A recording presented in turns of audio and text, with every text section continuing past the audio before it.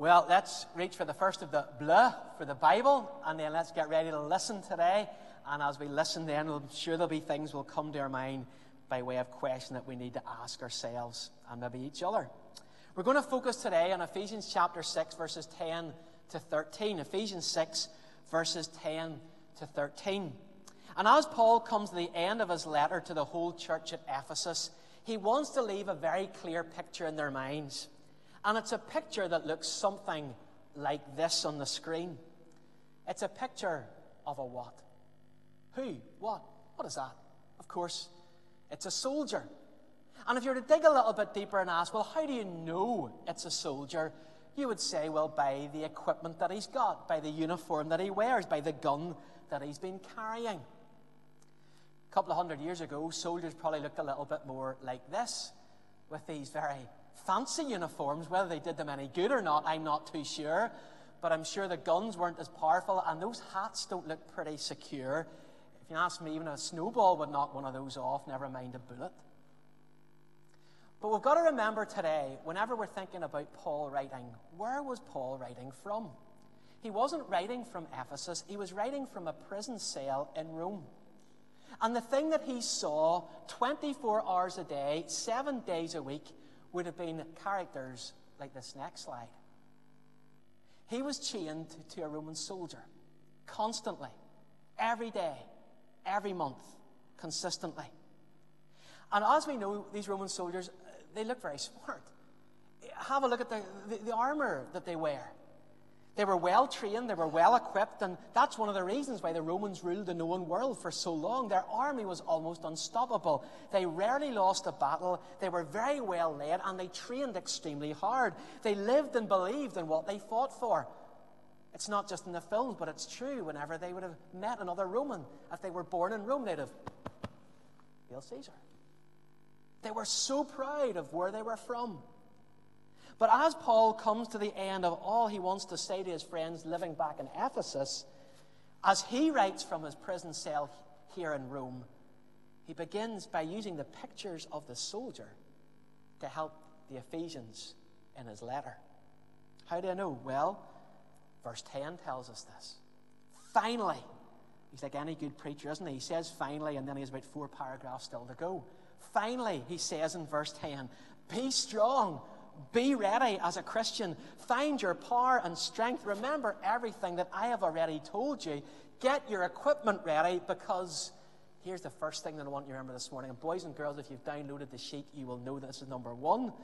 The battle or the war is on. The battle or the war is on.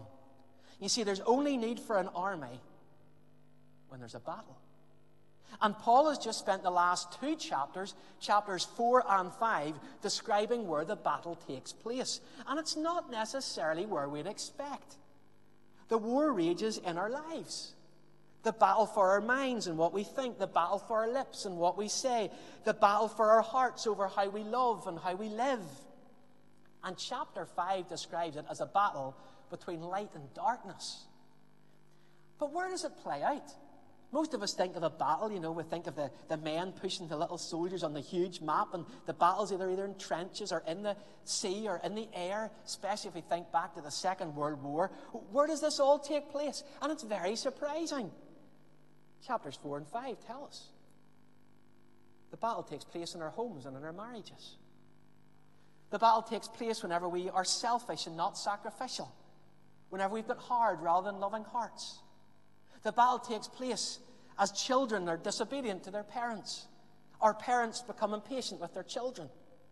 In our churches, when we play favourites and choose to love one more than someone else.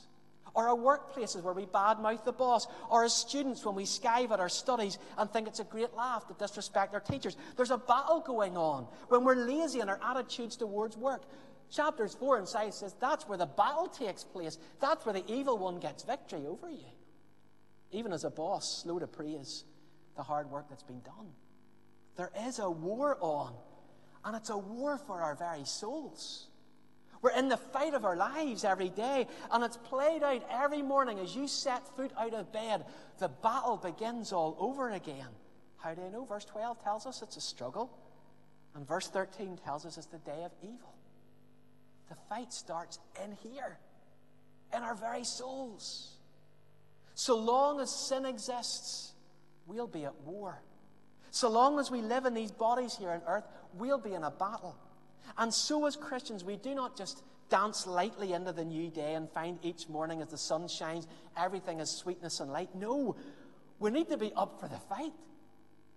Going into the day not ready for that battle. And I'm not saying that we go in aggressively and wanting to punch up with everyone we meet, but rather we need to be aware it's a battle for our very souls. Because the moment we wake up in the morning, we're tempted to sin. So how does Paul help us? As he looks at and he describes this Roman soldier standing next to him to help us in our understanding of the battle we're in. Right? Secondly, by being reminded as Christians, our enemy is real. Our enemy is real. Verse 11 tells us that we're to get dressed in the armor that God provides and be ready for battle so that we can stand up to the devil's schemes. Verse 12 tells us that our battle is not against flesh and blood.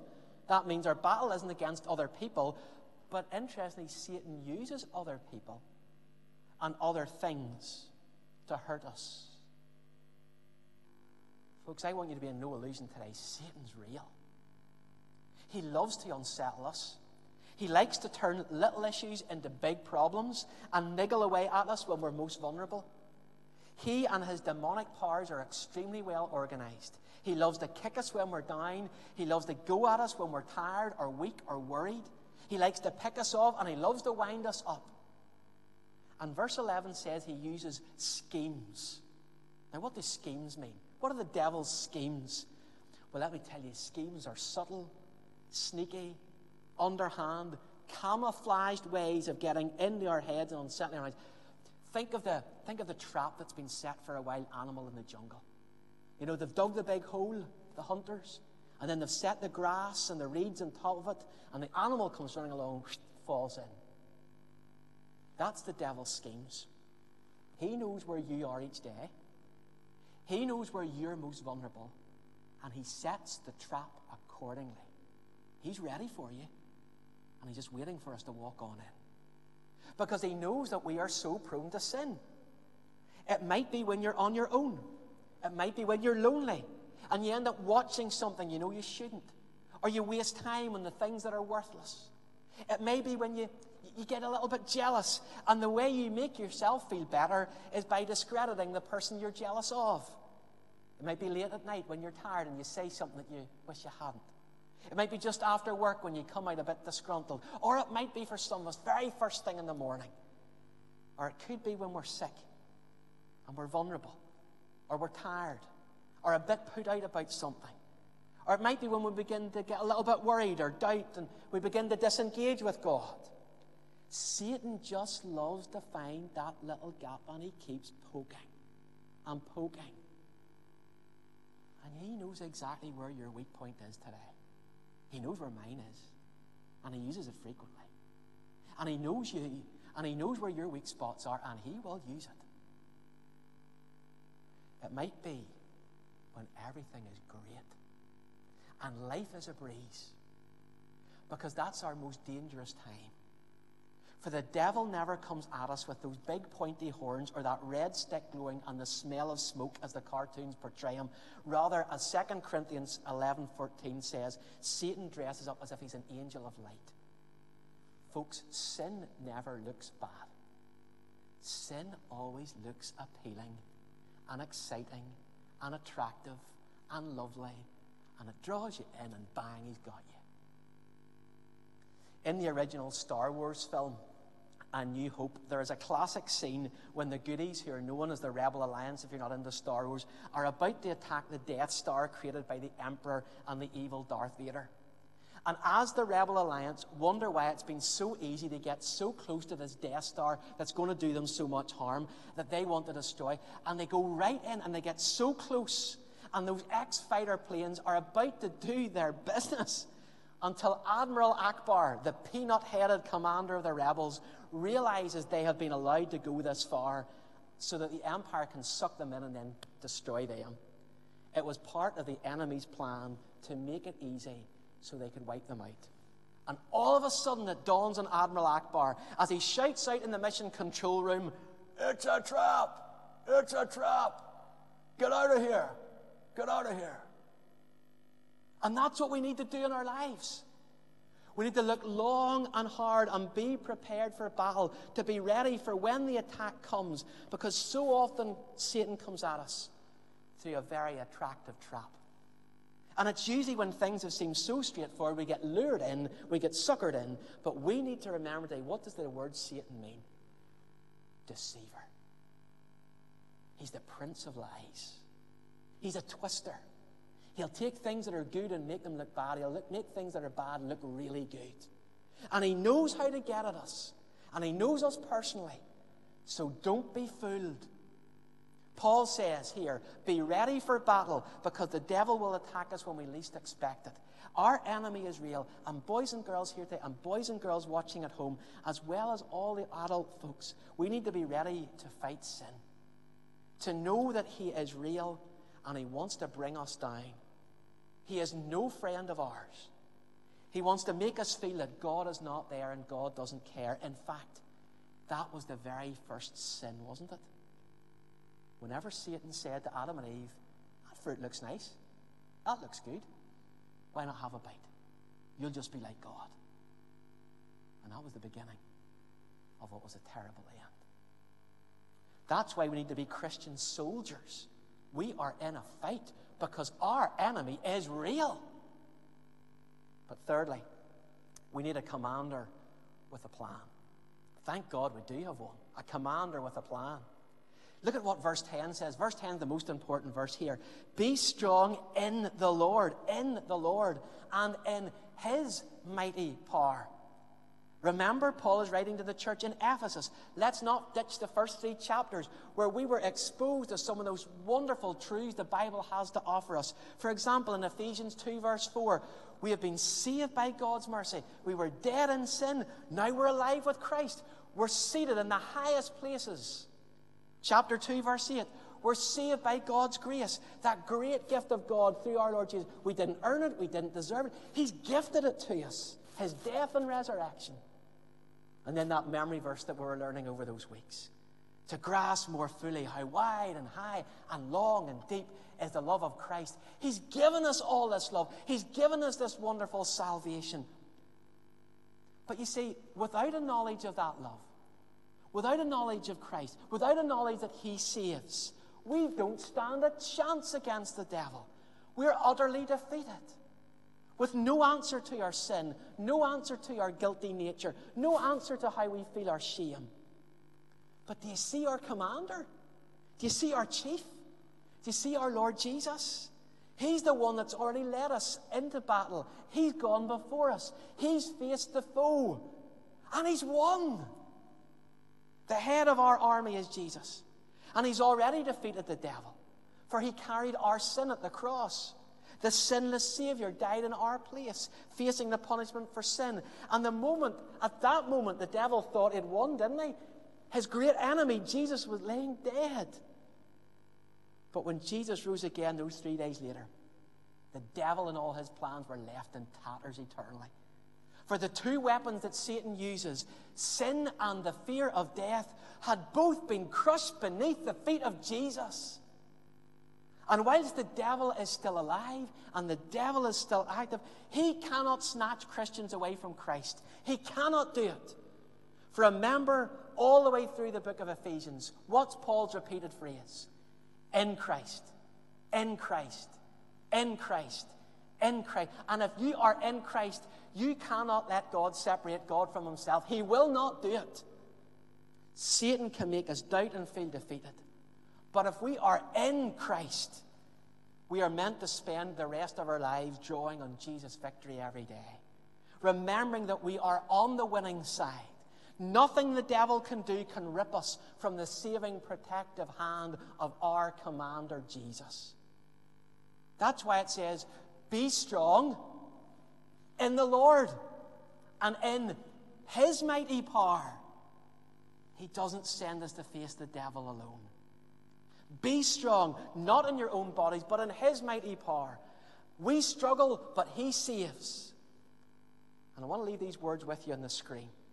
We are not left to fight for victory, but as Christians, we fight from the place of victory. Let's get that into our heads today. We are not left to fight for victory. The victory's already been won, but as Christians, we fight from the place of victory, and that makes a world of difference. Jesus, our commander, and his plan is, keep coming back to me. Keep learning more of me. Keep relying upon me. Remember that you're in me, and I am your commander, and I am your Savior. And as we keep coming back and reading chapters like chapters 1 to 3 and being amazed with his love for us, we will go into each new day compelled and inspired and fired up that we have the victory, that Jesus is Lord.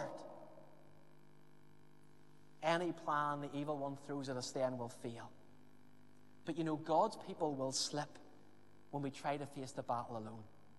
Know the greatness of God's power and then use it. Every morning you wake up, you remember, and we're going to hear about it, put on that helmet of salvation. Remember every day that you are a Christian, you are saved. Get it into your minds, put it on your heads, and then get out into that day and fight whatever comes.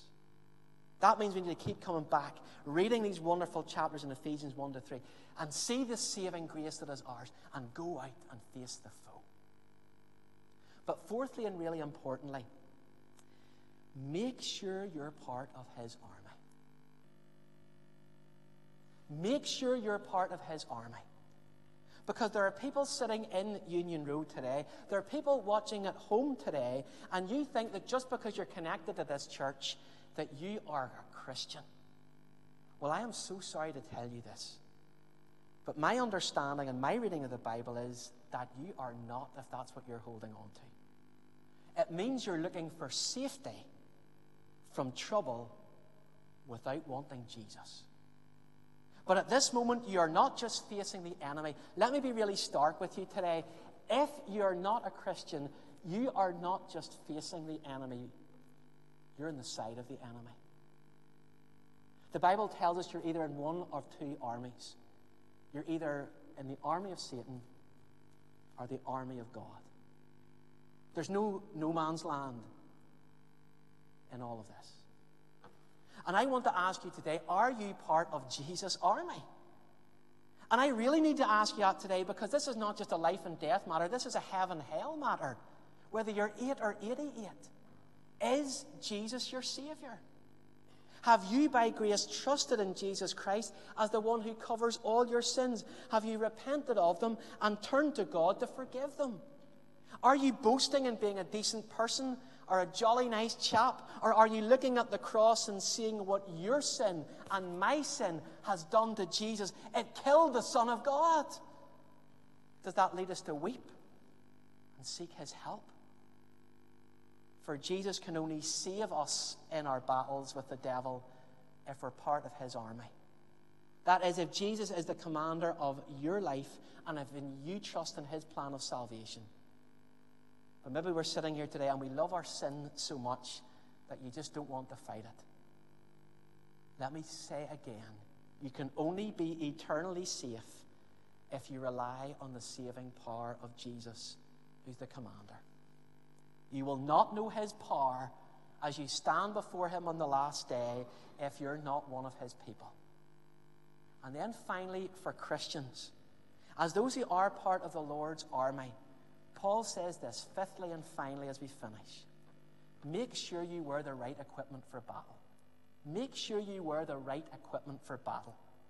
That's what we're going to be thinking about over these next few weeks. We're going to take 2 pieces of the armor of God every week throughout the rest of September. It's the equipment that God gives us. Like the Roman soldier, the helmet, the shield, the shoes, the sword. And what, do you notice something about it all? There's equipment there to defend yourself with. There's equipment there to attack with. Going forward and staying safe. But here's the key. In verse 11, what does it say? And boys and girls, if you're filling some of this in, we are told to put on the full armor of God. It doesn't say put on your favorite bits. Or put on the bits that you fancy today. Put on the full armor of God. Imagine if a soldier woke up one day and he decided, well, I couldn't be bothered with the helmet today. It's a little bit heavy. My head's feeling it a bit. I'm not going to worry with the helmet. His head's exposed. What about if he goes out, I don't really fancy bringing a sword with me today. I was a bit uncomfortable against my leg yesterday. Well, then he's got nothing to attack with. What if he decides, I won't bother strapping up the shoes properly today. I'll just dander out. I don't really see much of an enemy attack coming on. And then suddenly the enemy comes and he trips, he falls. The shoes aren't on right. Put on the whole armour of God. And during the month of September, as we learn about this armour, you're not to pick and choose as a Christian which bit you fancy putting on. We're put the whole armour on. And if you want to check up later those verses in Isaiah, all those verses in Isaiah on the screen reflect some of the armour of God in the Old Testament that are the characteristics of God. And when you think about the characteristics of God, basically we're being told, wear the clothing of God. If you put this on, you step out into the new day and you are just like Jesus in his righteousness and peace. This is the uniform of the Christian. So if we want to stand, if we want to be strong in the Lord, we don't pick and choose which parts we put on. We put on the full armour of God. And having learnt one memory verse over these lockdown weeks, we're going to start learning a new verse. It's going to be on the screen just now. And I want us to say it together because this is what we're going to learn throughout the month of September. Let's read it together. Ephesians chapter 6, verses 10 and 11. Let's say it together. Finally, be strong in the Lord and in his mighty power. Put on the full armour of God so that you can take your stand against the devil's schemes. You know, armour and military equipment is costly. And it cost Jesus his lifeblood to give you the armour that you need so that you can stand against the devil and sin and hell. So put it on. It's not a useless piece of kit. It'll save your life. Let's put on the full armour of God, assured of the victory already won, that we might be part of his army.